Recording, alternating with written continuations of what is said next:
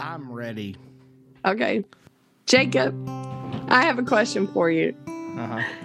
And we've been talking and everything, but about your Teach Me Teacher. We do that periodically, talk about that. I listen to it once in a while, but you talk to a lot of experts.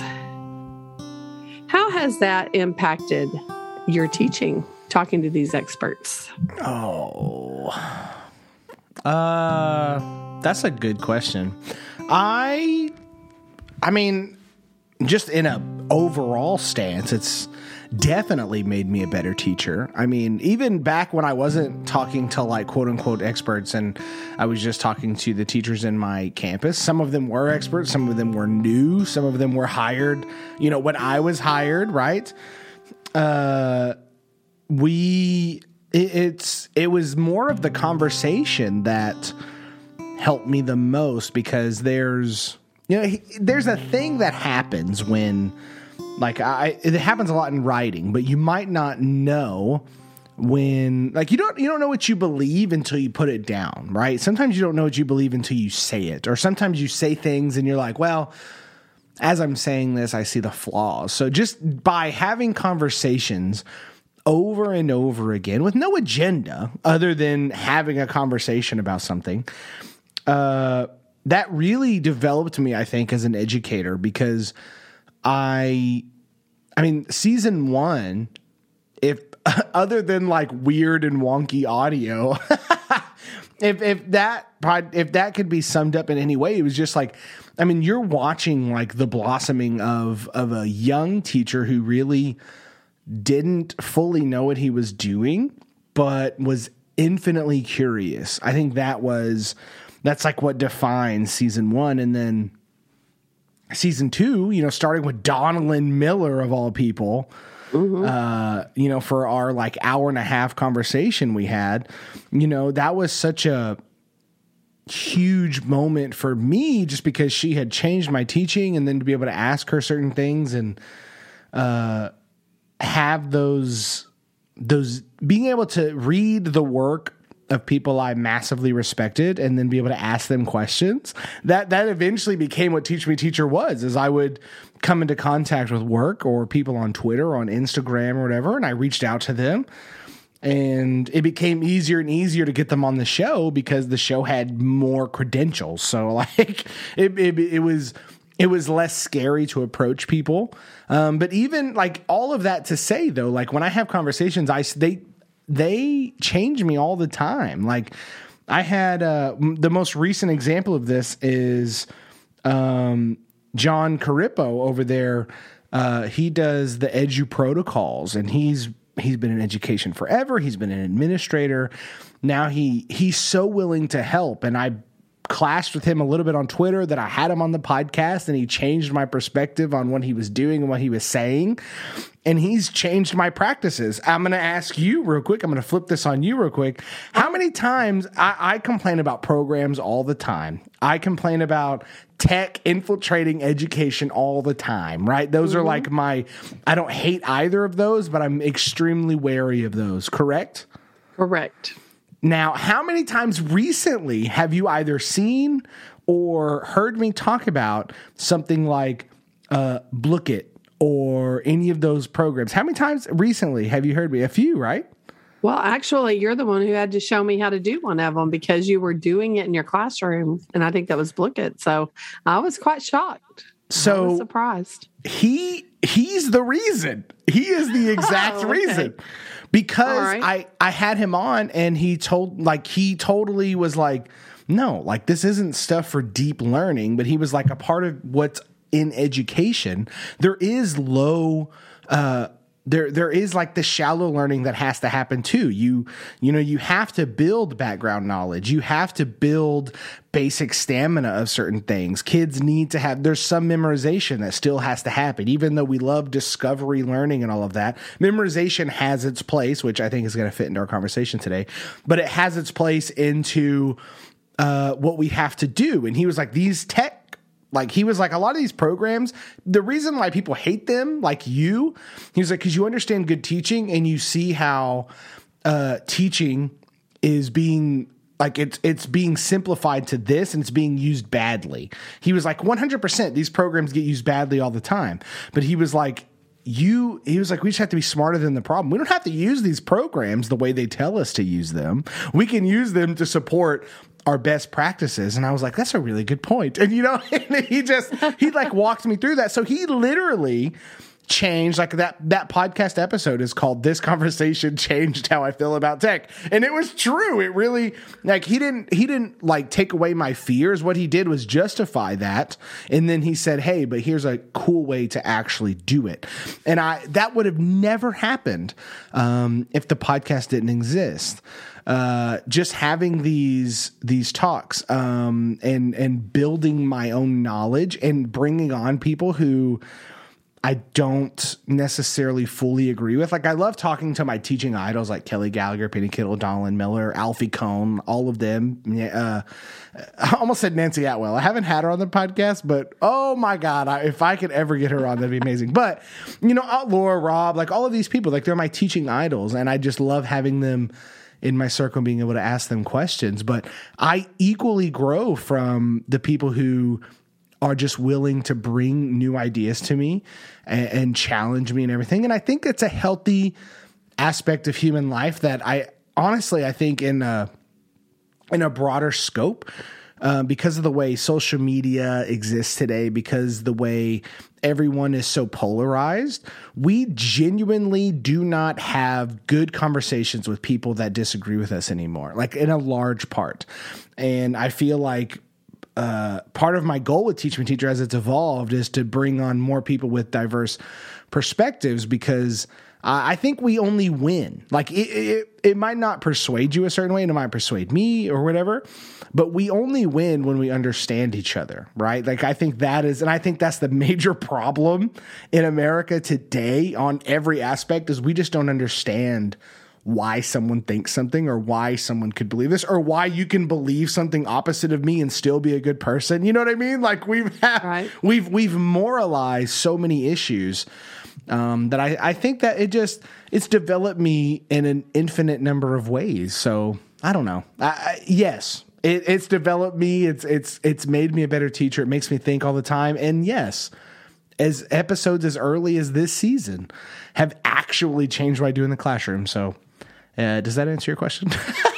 Well, I think it does. And with that, welcome to Craft and Draft. And that's Jacob Chastain. I'm Pam Ochoa, and he'll probably repeat what I just said. But today, because I noticed, when you're talking, you have this certain pattern. I do that in the classroom too. There's certain things that I say. And so we do this. But welcome, everybody. And here we are, Jacob, having another episode, and I'm excited. I think today we're going to talk about what direct instruction versus indirect. This I love this concept though too, right? Because one, back up, it's funny that we have, what we say like in the classroom, like we have certain phrases, we have certain phrases that build up on the podcast, and it's funny how things keep up. But I mean, this is episode 72 of Craft and Draft. One, that's wild to think about. But I mean, that's 72, like if every episode's an hour, which some are longer, some are shorter, but if every episode's an hour, that's 72 hours of me and you just listening to each other talk back and forth, separate from our real world conversations. So, and we have a new episode. I'm sorry to interrupt, but we have a new episode every week, right? Yeah. So that's 72 weeks ago. And I just want you to know, probably about 73 weeks ago, Jacob shows up at my house in the middle of COVID, hands me the microphone and says, "Here, we're starting next week." And I'm like, I don't even know how to plug it in. That's exactly how it happened. That's how the beauty of it. That mic in front of Ochoa over there is the mic that Teach Me Teacher was built on. I had that mic for a long time, but in any case, yes, direct instruction versus indirect or versus kids working independently and everything. When does direct instruction apply? When do we take it down? How much direct instruction should happen? I think these are great conversations to have in workshop, because I feel like sometimes we badmouth some of the more traditional things, myself included, without giving it its due. So we're going to meander through this conversation, this topic, and see where we go. But welcome to Craft and Draft, ladies and gentlemen. All righty. I also do that after all the splits of I go, all righty. You know what's funny is on an hour-to-hour basis, I podcast. Teach Me Teacher is banked. I do Teach Me Teacher in spurts. Like sometimes I don't do a podcast for Teach Me Teacher, like record one for like months, depending on how much I bank. But we do this pretty much weekly, right? Yeah, we don't have anything banked. Ever. So when we have these talks, because of that, when I'm doing my sign-offs on Teach Me Teacher, now I'm starting to do all the craft and draft mannerisms. So I'm just like, oh my God, it's all the same at this point to me. So like there's times where I'm like, and know that we are here. And I'm like, wait, there's no one else here on Teach Me Teacher. I'm alone here in this room. I'm alone. So, I'm all alone. I already said goodbye to the person I was talking to. That's right. Well, I do not to ruin any illusions of stuff, but my outros are always done alone, because I never do the outro with my guest, because I don't want to waste their time, because they're usually busy. And so 90% of the time I hold them longer than what I said I would to, because I always push for a little more conversation. So I do those alone, and I do this. I'm like, wait, this isn't the right intro. I have to go, how do I close Teach Me Teacher again? So in any case, direct instruction. That's funny. Direct instruction, Miss Ochoa. Here's the thing. I kind of came in maybe when this wave was already started in teaching. I'm going to rely on your knowledge for this as well. But when I kind of came in, I over and over again, I was met with trainings and stuff that said, we want to limit direct instruction. We want to keep direct instruction kind of in its own little bubble. Yes, direct instruction has to happen, but it was like 15 minutes, 10 minutes, whatever. The smaller you can get it, the better. And so I've kind of always been a part of this tradition of teaching, so to speak, where I've always been told this. And so that was kind of molded itself into my philosophy of a lot of this. But, in realistic terms, like I've come to value direct instruction for a variety of reasons. But, I want to, before we jump into what it is now, I want to just let you speak for a minute on, how have you, just in what people have encouraged, whether it's trainings, whether it's your own philosophy, whether it's district philosophy, how has direct instruction wax and wane, so to speak, throughout the years of its importance / like almost its banishment from current thought? Yeah, well, I came in the late 80s, but I went to school all through the 70s, right? 70s and 80s. And I just remember the teacher giving us either a long lecture and we had to take notes, and then they would finish it up with a worksheet, a ditto, which we all enjoyed, because I don't know if you've ever experienced a ditto, Jacob. Have you ever experienced a ditto? I don't know what that is. You don't even know what I'm talking about. But the ditto is a ditto machine, and it had this purple ink, and all of you older people will understand and go, yes. And they're like right now going, oh my gosh, I forgot about the ditto. And then, so the teacher would hand it out, because, we're all teachers now. We understand that this was the last minute. Oh my gosh. Oh, I finally found what I was looking for. I need to go run copies. But the copies were not done by Xerox. The copies were done by the ditto machine, and the ditto That's machine even wild to me. Like, I know, hang on, I don't want to interrupt you, but the Xerox, like, this is something that I know because it's a holdover from something, like I've heard this term, but the fact that you referenced it like that just blows my mind. Just the copies of Xerox. Like, no, it's not from the holy grail of copies. Like, that's just a funny thing. Anyway, keep going. I'm sorry to interrupt. Oh, no. So, how when you first, get your copies off of the Xerox machine. They're hot from all the heat that's generated by the light and all that stuff. But in a Ditto machine, they're wet. Okay, they're wet and they're purple because that ink, they've gone through that toner and it has a smell to it. And I'm telling you, they didn't show this in Ferris Bueller, but they should have. The guy handing out the Ditto and everybody at the same time taking their paper, putting it to their face, and just taking a deep breath of smelling that Ditto. we all did it. I get it. It has a sort of like, and so, those days are gone. That was we did Dittos back, no Scantrons. I remember when they first brought out the Scantron. I'm trying to understand what it... Well, hang on. With all of this, I'm just going to tell you, all we had was direct instruction. That's what you had. All right, keep going. I don't know. I still understand what a Ditto machine is. Is this a copier? Yes, it's like a copier, and it's a round cylinder, and it has a handle. Google this as you described. Google it. I have to. And you have a toner, and you have this a master. The master doesn't look like the rest of them. It's kind of like a paper, like a kind of I can't remember the paper, but it's almost like a print paper. Also referred to a Rexograph. Oh, okay. I didn't know the official name. Well, I think it's a printing method invented in 1923. And we used it all the way up until I started teaching in 1987, and I got my copies off of the Ditto machine. Oh yeah, I see what you're saying. It's almost like if you took a modern poster maker and just said, "Hey, this is a pre-poster maker." Like that's what it looked like. I know that's not what it is, but that's what it looks like. You know what I mean? Or like a laminator almost. Yeah, it's like a newspaper print. Yeah, and it has a. And you put your copy paper, which just looks just like the Xerox paper, but it's, and then it gets all wet and it's all purple ink. Yeah, I see the purple. And you snip it, and there's nothing like it. So, see, we were.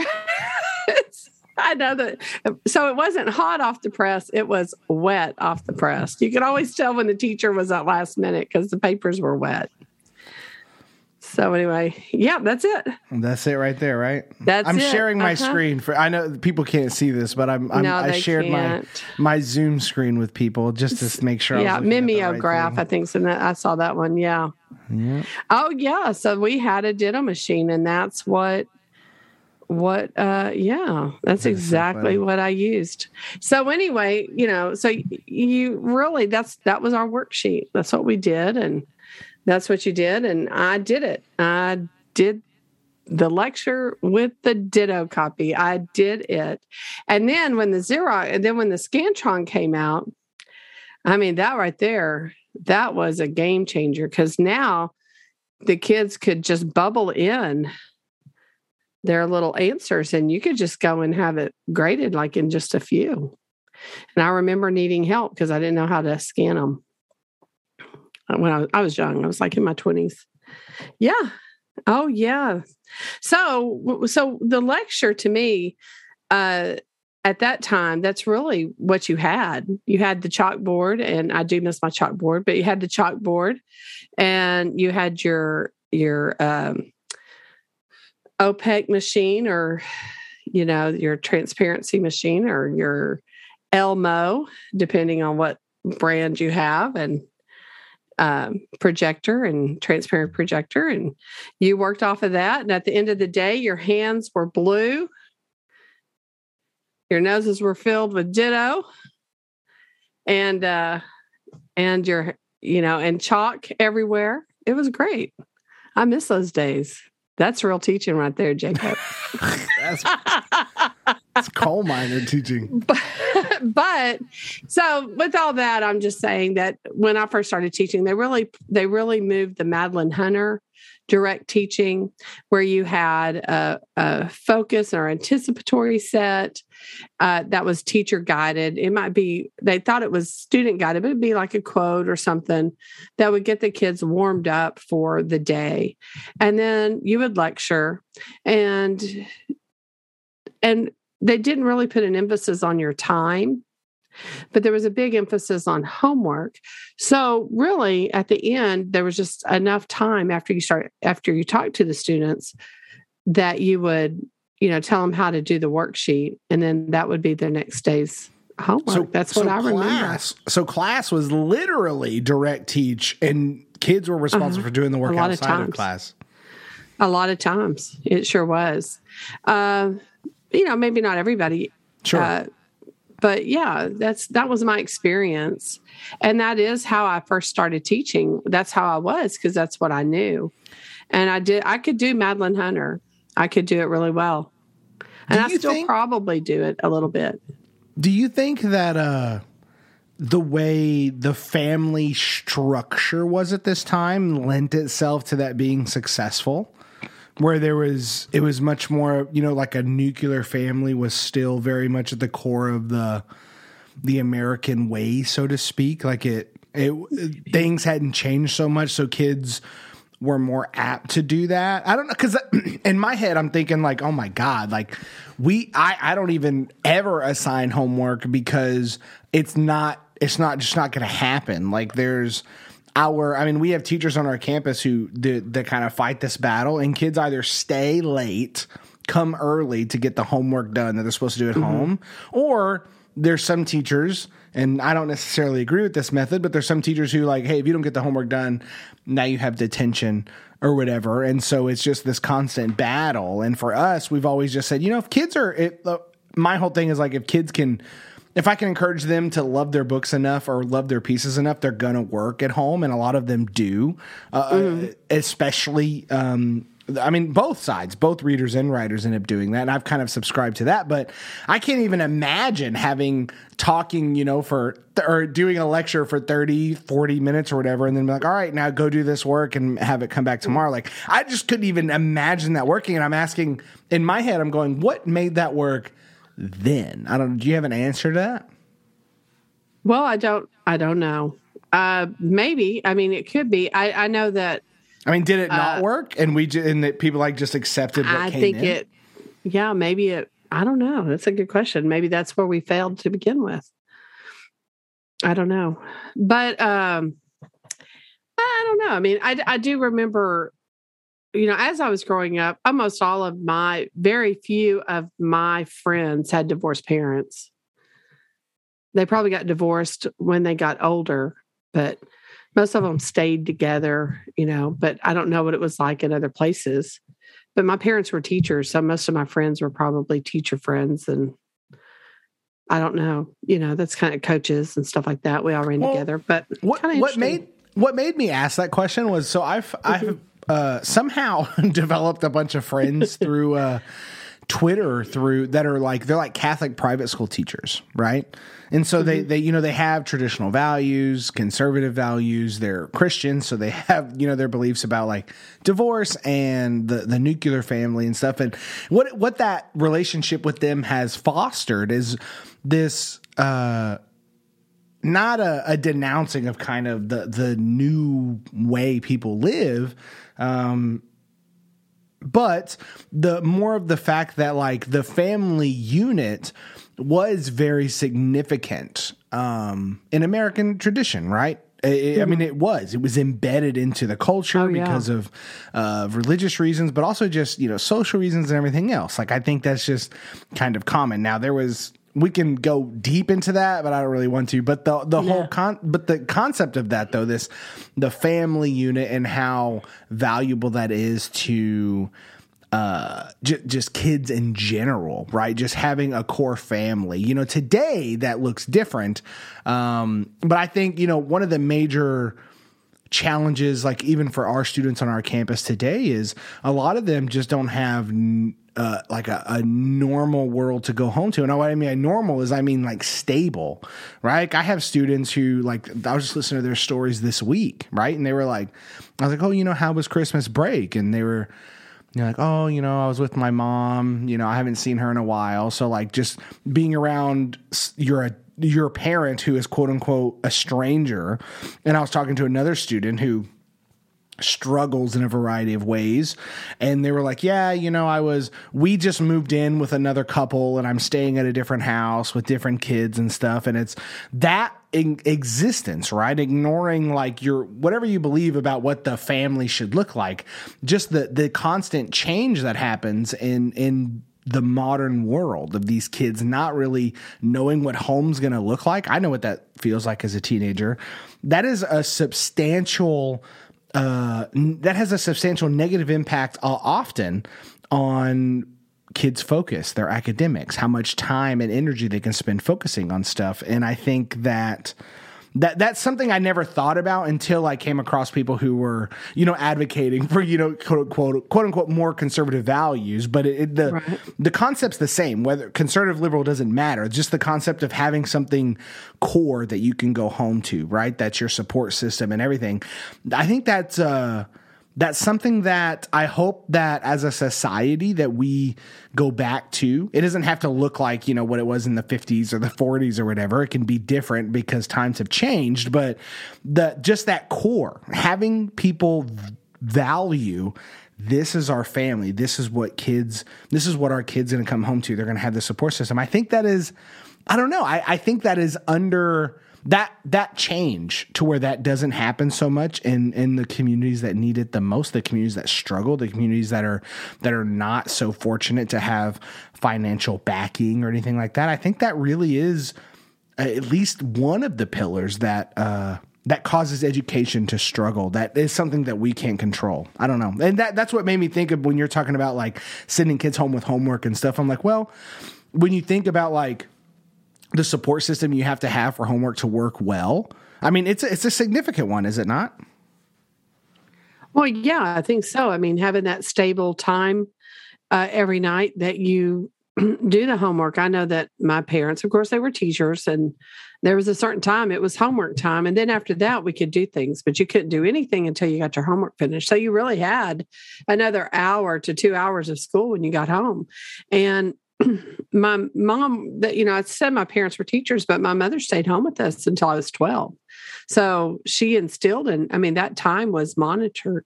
So it wasn't. But now I think what you're talking about with these kids, when they have to go home and help. And I think they had to go home too. Like my dad, they grew up in the 50s, right? And the 40s and the 50s. And they grew up on the farm. My dad talks about how he got up every morning at 4:00 and did the milking and all of that stuff, and worked in, whatever else he had to do, mend the fences, make sure the cattle, whatever they all had to do.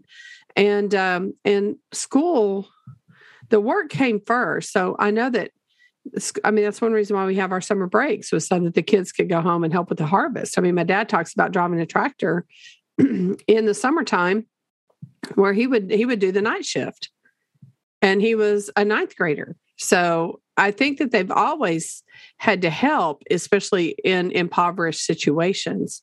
I think always. But I think also, though, the type of work that our kids did back then, like my mom and dad and me, I think we prepared our students to do a job, maybe a factory job. And really what we needed them to do is to be able to listen, follow directions, and do exactly what we want you to do, and put the cog in there just exactly right. And then when they got that job, that was forever. You did that for, you got a pension and everything in the end. You stayed with the same job, excuse me, over and over. All your life.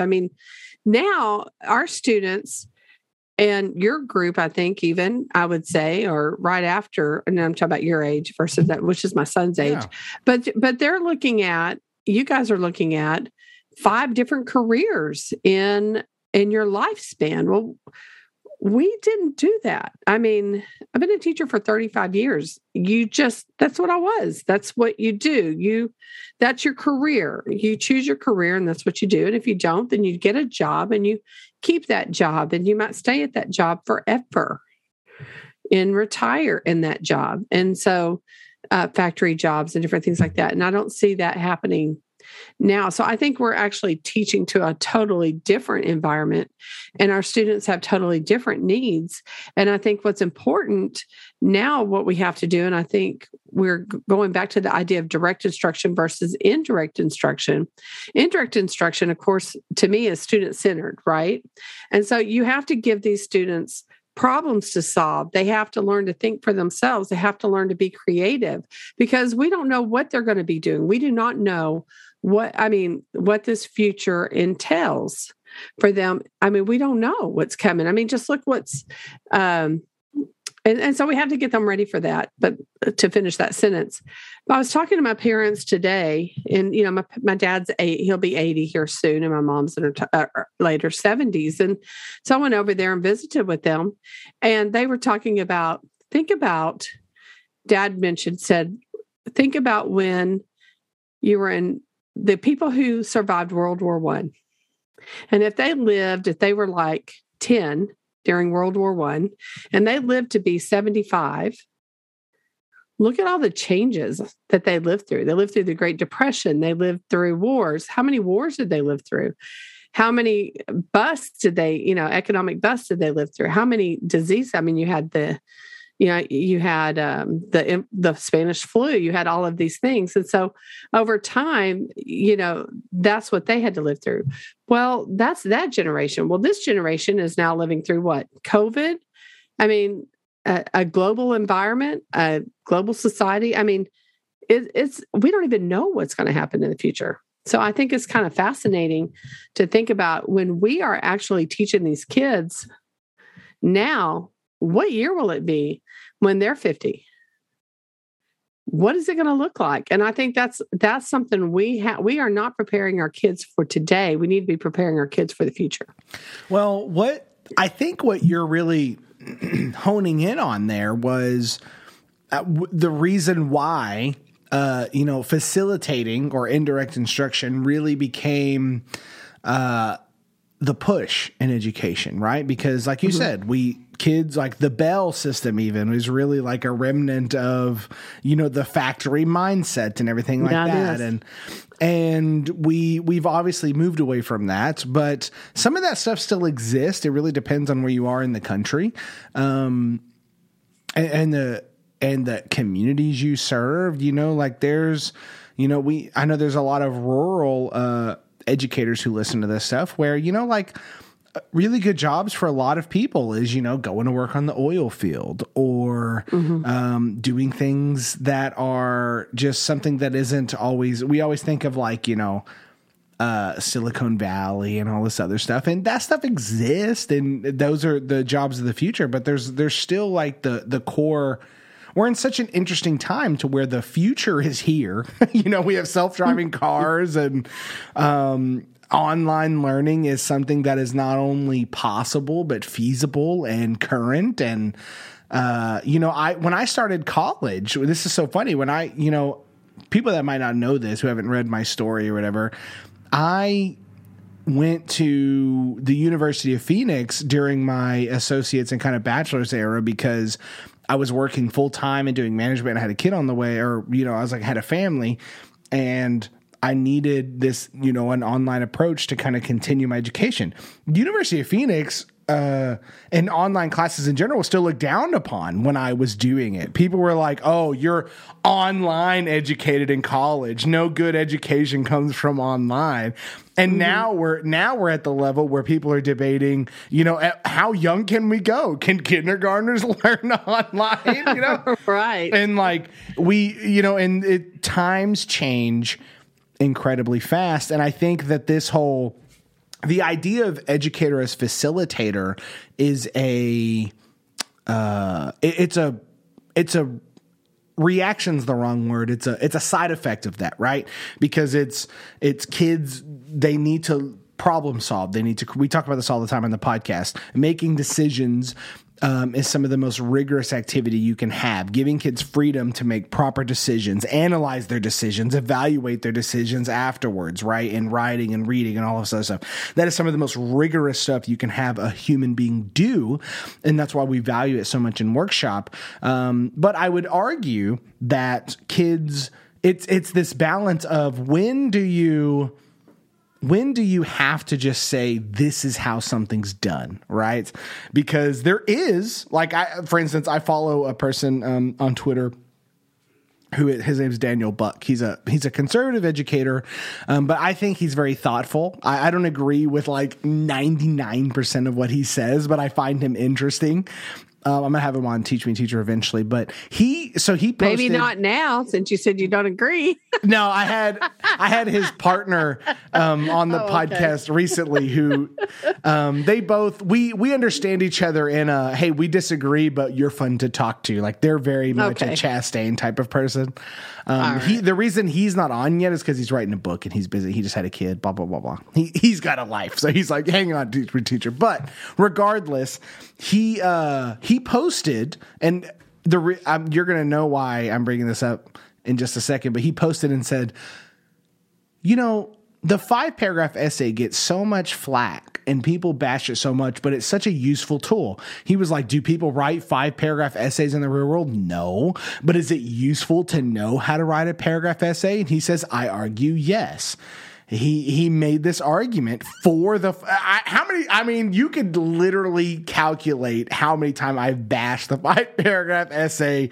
I've been in trainings with Kelly Gallagher and all them who talk about it's so insane to teach this. And here's this person saying it's a valuable tool. It teaches you the structure of something. Yet he acknowledge that yes, it's limiting. Yes, it's this, but it teaches you something that you need to know to move on from that. And in terms of talking direct instruction, that's what it is, right? Direct instruction is something that is not necessarily the cutting edge of pedagogy, the cutting edge of strategy, so to speak, but it is something that provides a much needed service sometimes, maybe like the 5-paragraph essay. I'm not going to confirm or deny that is a useful tool, but something that exists to teach something, right? I mean, when you think of direct instruction, I mean, let's talk about this. Let's bring it back to the concrete.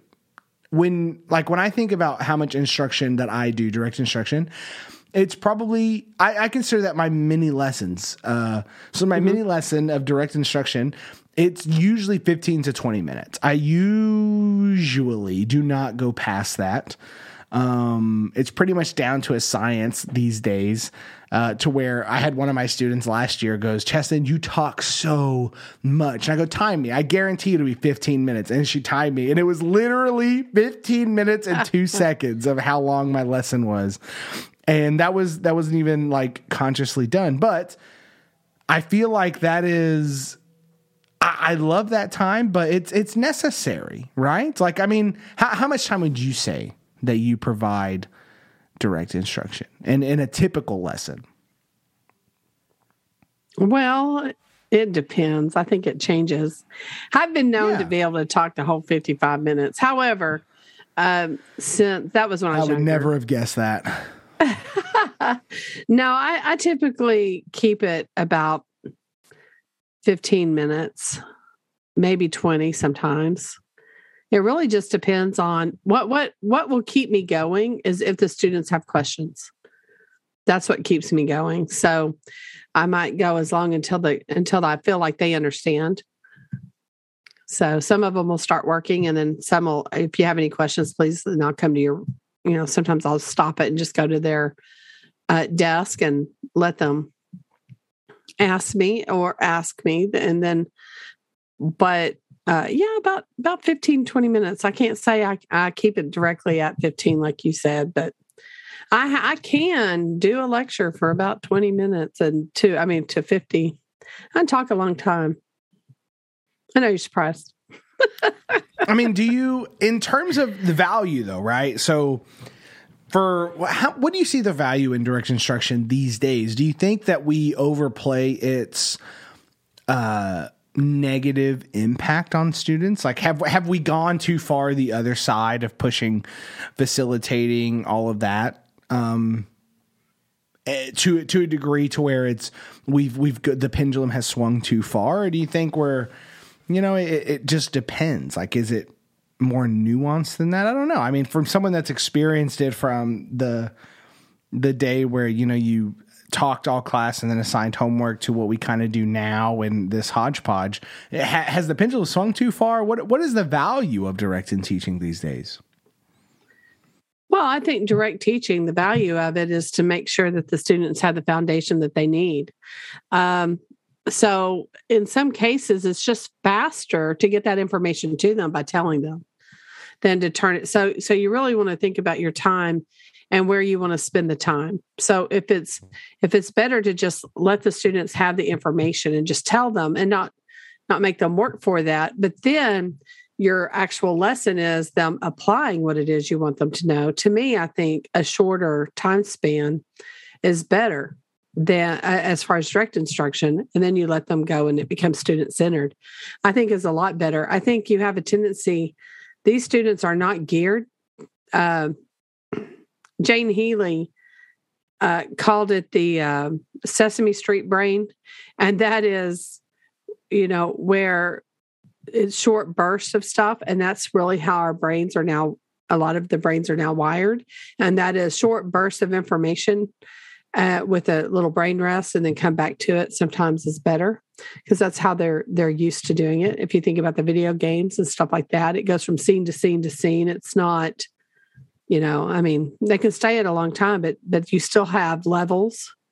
It changes even within that game. So I would think, and plus there's research that shows that usually a teenager can pay attention to about 20 minutes. But once it hits 20 minutes, you're pretty much, they've already zoned out. And I think some of them zone out a little bit earlier. So I think if you have to adjust knowing your students. Now, what I have a tendency to do, though, is I am more of and you've been in my session, so you're like this. So even when I teach adults, and that is talk a little bit, have them do, then come back, debrief, talk a little bit, have them do, and then I move that lesson along. And then by the time we're finished with that 50 minutes, if you will, then they've actually completed a whole lot or done a whole lot of writing during that time that they had no idea that they were going to get to do. And it's more of a burst of direct with work, direct work, direct work. So sometimes some people call that, a catch and release. I guess catch and release. Yeah, thanks. Couldn't think of the word. Mm-hmm. Yeah. So I do that quite often.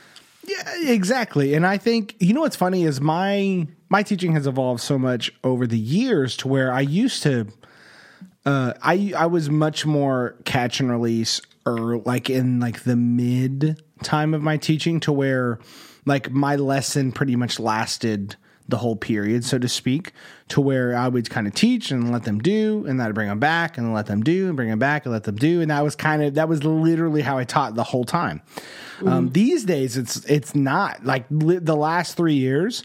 I have been almost the exact same in terms of time, about 15, 20 minutes mini lesson, read 20 minutes and then write for the rest of the time. Sometimes we read for a bit longer, just depends on what happens. But, and I've let that reading time and that writing time really blossom while I conference and stuff. And that it's so funny because I don't honestly, I see both being very beneficial. To me, and this started when I was a younger teacher to where I sat with one of, she was Jen Kleiber. You know her. I do. She was like one of the first like district educators or whatever that really sat with me and worked on my pedagogy and whatnot.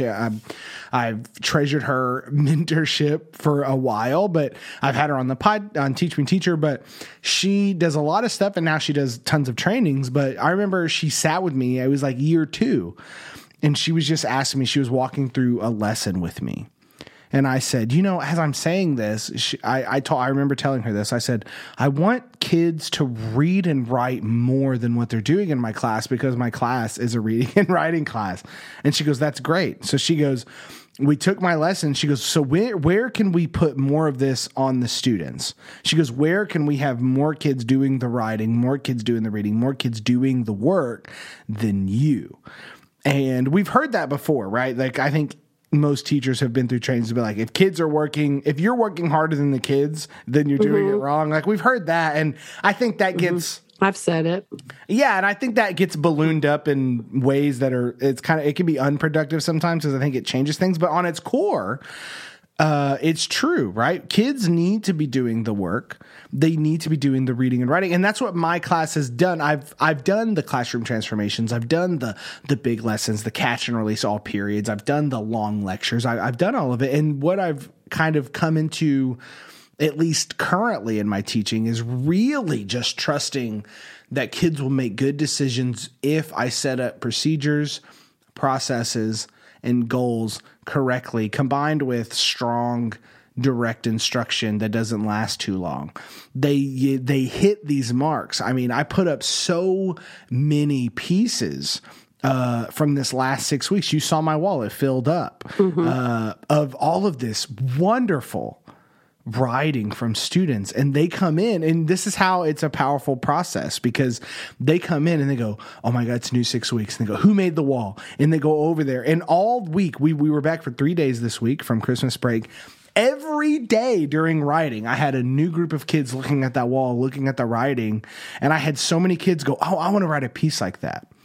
And I went in conference with students, and they go, I really want to write a piece like what he did. I like what he said here.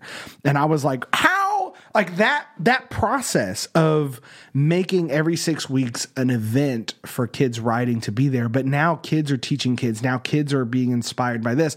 That is a procedure and a process that I created to make that happen. That's not direct instruction, right? That is something I've created. And that is my mind in terms of what my workshop is. The direct instruction is so important, but that direct instruction has to fuel what I want the kids to do, right? It has to fuel that independent focus. And I think when you can make those marry, I think that's where a workshop really shines, where your direct instruction and fuels and not limits their independent choice. I think that's this shining moment. So it's really not a case of either or, it's how do they complement each other? Well, I think I have to agree with you on that. And I think that's why I don't get too hung up on, if I do happen to go too long, sometimes I'll make sure that they have their time. My kids have learned that if we take a little bit of time here, because either they didn't understand it, they had a lot of questions, or they were kind of stalling that day, then I'll say, okay, well, whatever we didn't get finished, this is what we'll be doing tomorrow. So keep in mind that you need to watch your time. You need to be spending this time reading. And then when you're finished with that, you need to write, or vice versa. So I try to let them know. So if I spend too much time on one day, then the next day I just that's when I usually let them work quite a bit. Does that make sense? So but I don't do the homework so much. I learned a long time ago that, especially with writing, and when I was younger and stuff, everybody was always worried about plagiarism and, people and I've had students copy essays. I mean, we all have, but I do know this: when they do most of the writing in my class and I'm busy, conferencing with them, and I see the work in progress, I watch them handwrite it. I watch them, I see what they're doing. Then I know without a shadow of a doubt that was their piece, originated in my room. So I learned that a long time ago, was that I give them time in my room, and I will have the confidence that they're actually doing the work and not borrowing the work from other people, so to speak, and turning it in as their own. And so, so I do think it's important that we give them time, direct instruction, like you said, but give them time to do the work. And if you spend too much time talking one day, then I think the next day you need to give them time to do the work. So you could do it that way. So one thing I feel like we would be amiss to not mention as we kind of come to a ending of this episode would be you kind of hit on this a little while ago where you talked about the time, right? Kids being exposed to screens and their attention span and whatnot. I think one of the things that has driven the guide away from direct instruction, maybe to a large degree, is obviously that every kid pretty much has access to the more information than any human being has had access to ever, right? Like libraries used to exist. These pieces of information existed to like really the privilege that had the knowledge to do so. But now every human being has access to pretty much the whole existence of human knowledge ever, right? And so it becomes now about teaching people how to navigate that complexity rather than teaching them the knowledge of it. Although knowledge, this is where people argue that knowledge is equally as important. You need to know the legacy of ideas, the legacy of this stuff, talking like government or something like that. Like you can't understand democracy without understanding monarchy, right? Like right. At least if you're talking America, like if you're talking why America is the way it is, you have to have working knowledge of these things. And just because you can Google, King George or whatever, does not mean that you understand the concepts and stuff. And that's kind of where direct instruction comes from. But another thing that you pointed at, and I had this knowledge, but I Googled it, ironically enough, to get it, which was the fact that our brains are being changed because of technology. So this is a movie statistic, but this comes from Wired.com, but they say the average shot length of a movie scene was 12 seconds in 1930, and today's average movie scene is 2.5 seconds. So this is coming from like the cuts, right? From example. So 12 to 2 is the average cut of a movie scene. So just imagine you put kids in front of, Disney Plus these days. Their brains are being constantly wired to experience change to happen in micro doses. TikTok, right? This is a perfect example. TikTok, Vine before that. YouTube was kind of a symptom, but even YouTube videos have been longer, right? YouTube was still like 10 minutes, 12 minutes, 20 minutes. But Vine and TikTok made things 30 seconds, 1 minute, 15 seconds of clips. And that's what kids do all day, right? They have these really short clips and these bursts of entertainment, knowledge, whatever they're consuming.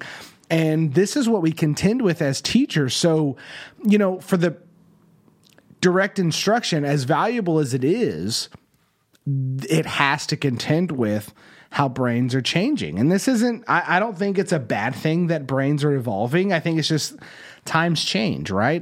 This is probably why human beings don't live for 200 years, because we would go insane because there's so much change that would happen. But in terms of just the way kids work, I think that what we try to do sometimes, like for instance, our state test that is 4 hours long, that is so outside of the norm of what kids do every day that you start asking, I don't know, should we start counteracting this to have kids do this?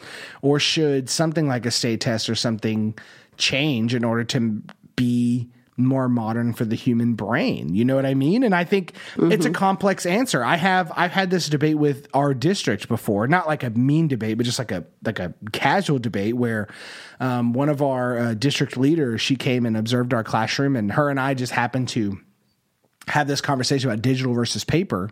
And she said, well, we're still transitioning, but digital is the future. And I said, well, what about the research about how you read more deeply on paper? Kids comprehend better on paper.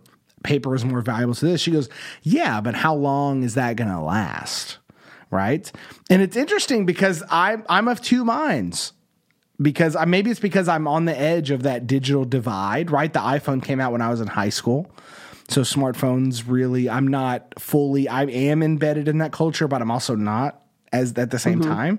So I wonder, like, part of me is like, man, am I just like get off my lawn type of person now? Or am I, do I have a valid argument that says the push for pure digital doesn't always have to be that? Because I remember when Kindle really exploded in like 2011, they were like, oh, paper books are gone.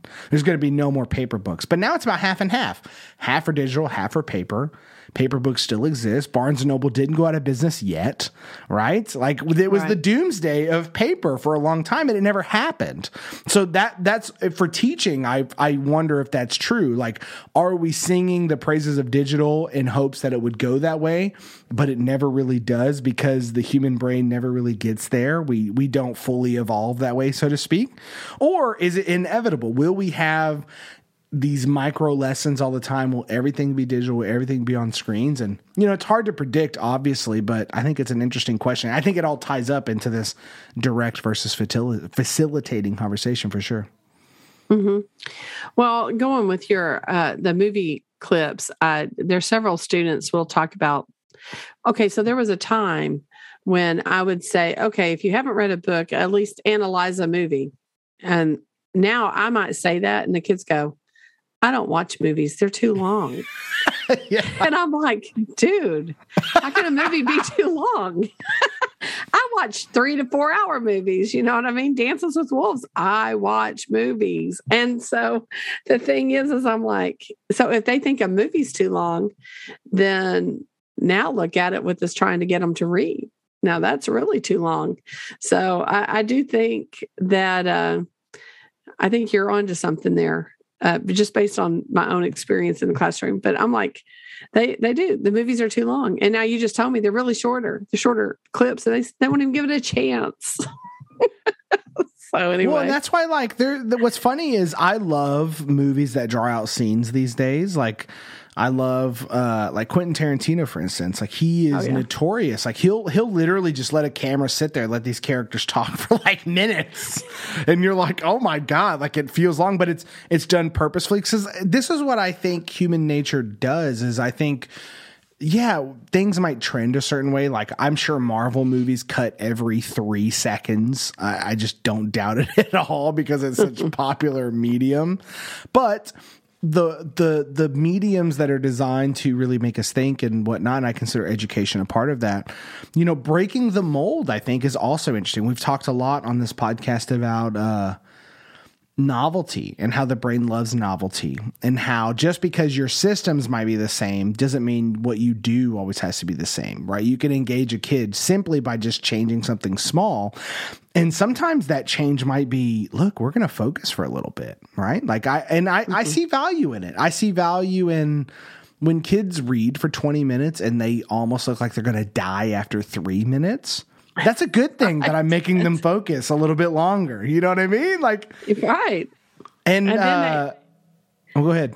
I was going to say, there's nothing more beautiful though when they're like that at the beginning, and then and now they finally get a book, and then they're like, "What? Can we read longer? It's only 20 minutes. Can we read like the whole period?" That's really a nice thing. When we came back from break, sometimes reading is really awful when we come back because kids are they just want to talk and chat and stuff. These last 3 days that we just had a 3-day week. Kids were sitting there, and every time, without fail, every time I ended reading in each of my blocks, I had a few kids go, "Oh my God, I was just at the good part." It's because they hadn't read all break. Right. But now they've come to really love that process and stuff. And I think that's the interesting thing is, I think the moral of our story tonight is really that, like, the moment you become dogmatic, I think you cripple yourself. Like, you know what I mean? Like, you become, you limit the possibilities. I think it's, like, it's cool to know what you believe in and know the research, but also be open to maybe direct instruction is what kids need today. Like, right, your kids, not just kids in general, but like your students, maybe a long direct instruction lesson is exactly what's needed to shock your kids into engagement. And maybe less is also that, right? Maybe removing a worksheet is something that'll really engage them. Maybe removing a strategy will engage them. Maybe incorporating a strategy will be what engages them. And I think that, ultimately just being a teacher who just listens to the noise of the classroom, so to speak, right? That listens to, what do my kids need today? How do I alter this tomorrow? I think that's the answer to this. There's this dogmatic approach to this much time, this much this much this. Yeah, those are good guidelines, right? It's like working out. Like people say, work out, 3 to 4 days a week, do this, 30 minutes, whatever. Those are guidelines. As you do things, your body learns things. As you do things in your classroom, your kids, figure out what works. And once you find something that works, capitalize on that momentum. Once the momentum stops, shift and do something else. I think that's the beauty of workshop, but I think this is also like, if teachers need that encouragement today, do it. Change something. If you're stalled, alter. See what happens. I mean, what's the worst that can happen? Right. No, I agree. And don't be afraid to change. It's okay. If something doesn't work, that's just a day. Tomorrow, you just do something different. So we had that conversation the other day. We were walking out to the parking lot. We said, you know what? When a lesson really goes bad, the best thing you can think is, this is going to end. That's right. We did have that conversation. Ladies and gentlemen. Oh my God. This has been the Craft the Draft podcast. That's Pamela Cho. I'm Jacob Chastain. We come to this podcast every single week to talk about reading my workshop because it's what we love, but we also come to just have a great conversation. If you enjoyed this, hit a star button that lets us know how much you enjoyed it. Subscribe so you don't miss anything. We drop an episode every single Friday. If you want to submit a question, go to craftthedraftworkshop.com where you can submit a question. You can also submit it to me in my various social media accounts, Twitter, Facebook, Instagram, wherever you hang out and follow the podcast. Thank you for listening. Thank you for coming this week and having this conversation. What do you think about direct instruction? Do you do it? Do you not? How much time do you put into it? I don't know. Let me know. But know that we are here for you.